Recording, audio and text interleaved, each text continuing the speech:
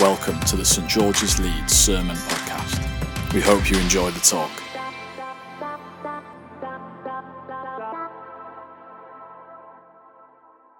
Hi everyone.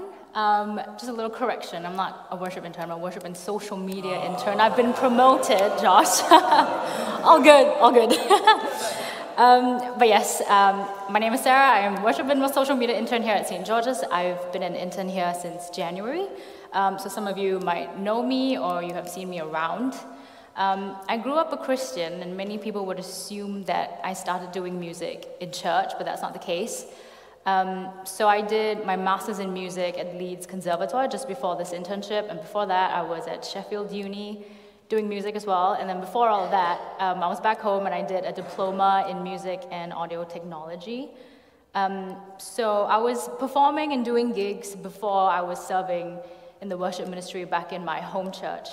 And it was that weird thing where you're okay to perform outside of church, but like in church you're like so shy and like you can't sing in front of people. But I think that going from performing at gigs outside of church to being more involved in the worship ministry in church really challenged me in having to change my mindset.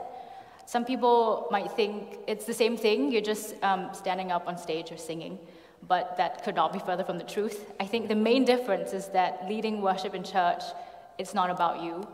Yes, you're up there singing, but your main goal isn't to sound good, it's to lead people to worship God. You are just helping the process as best as you can. When I first started singing in church, I remember people coming up to me and saying, "That was great," or "You have such a great voice," blah, blah, blah. I'm not saying don't encourage people in church, we should all be doing that, but there is the very real danger of letting that get to your head. And after a while, it kind of got to a point where if no one came up to me after I've led worship, it meant that I didn't do a good enough job, that I wasn't making the people around me happy, that I wasn't good enough, that I failed in serving God, but also that I didn't feel good because nobody was complimenting me. Galatians 1:10 says, "Am I now trying to win the approval of human beings or of God? Or am I trying to please people? If I was still trying to please people, I would not be a servant of Christ." If I was still trying to please people, I would not be a servant of Christ. To be honest, that last part kind of scares me. Imagine being a Christian your whole life and you read the Bible and it says, "Oh, you're trying to please people, okay, then don't bother calling yourself a servant of Christ." There needs to be the reminder that I am not doing this for people. I'm not serving God doing this for people. I'm not doing this for me to feel good. I should not be doing this as an ego booster. I'm doing this for God. That while, yes, we serve the people of God, ultimately we are serving God himself through that. Ultimately, we want to please God. I still struggle with this sometimes, to this day, to be honest. But being aware of that, I think, is the first big step, which really helps. When I find my mind going there, I stop myself and I say, "Hey God, this is for you, not for me. Help me to remember that I put you first before anything else. Grant me humility, help me remember that I'm serving you and not me." I believe that as humans, we are wired to seek the approval and validation of people around us. Some people may find that hard to hear, others may agree, and social media can easily amplify this problem. It's a bit weird that I'm saying this because I do social media as part of my internship, but let me get to the point. There is so much content you consume mindlessly throughout the day, and I think subconsciously we compare ourselves and our lives to those that we see online. There was a year I was struggling a lot with how I saw myself, my image, trying to fit in the societal standards of a good life.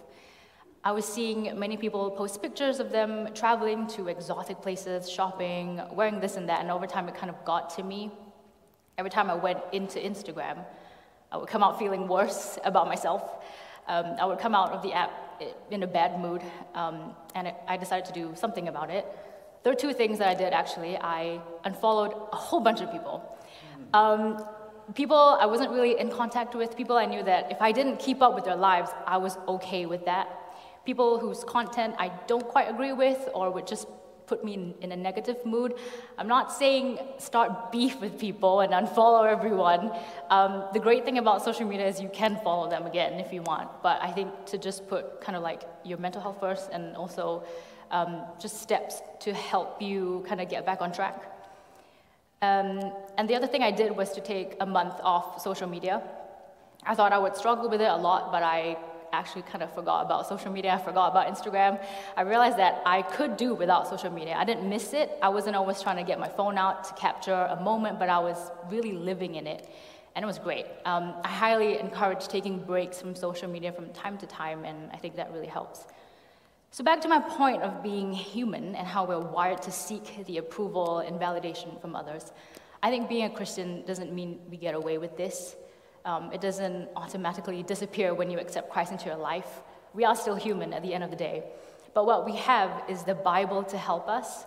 What we have is that personal relationship with God to help us. And who we have is God to help us. I praise you because I'm fearfully and wonderfully made. Your works are wonderful. I know that full well. God knitted you in your mother's womb. He created you. Isn't it enough that the one who created you sees you, hears you, fully understands you, and knows you? Can anyone honestly say that they have people in their lives, or even one person that knows them fully? Every single detail, every single experience you've ever had, every single thought you've ever had, every single feeling you've ever had? God sees you, and that's enough. This earth is not eternal. It is not forever. Trends come and go, style and taste change all the time. So why base your value? Why seek validation in something that constantly changes? Why base your value on something so unsustainable? We live to serve the audience of one. And because we serve him and only him, our validation should only come from him. So today I am encouraging you to place your value in Christ, because Christ never fails, never changes, never lies, always welcomes you, and always loves you. We live to serve the audience of one. Thank you.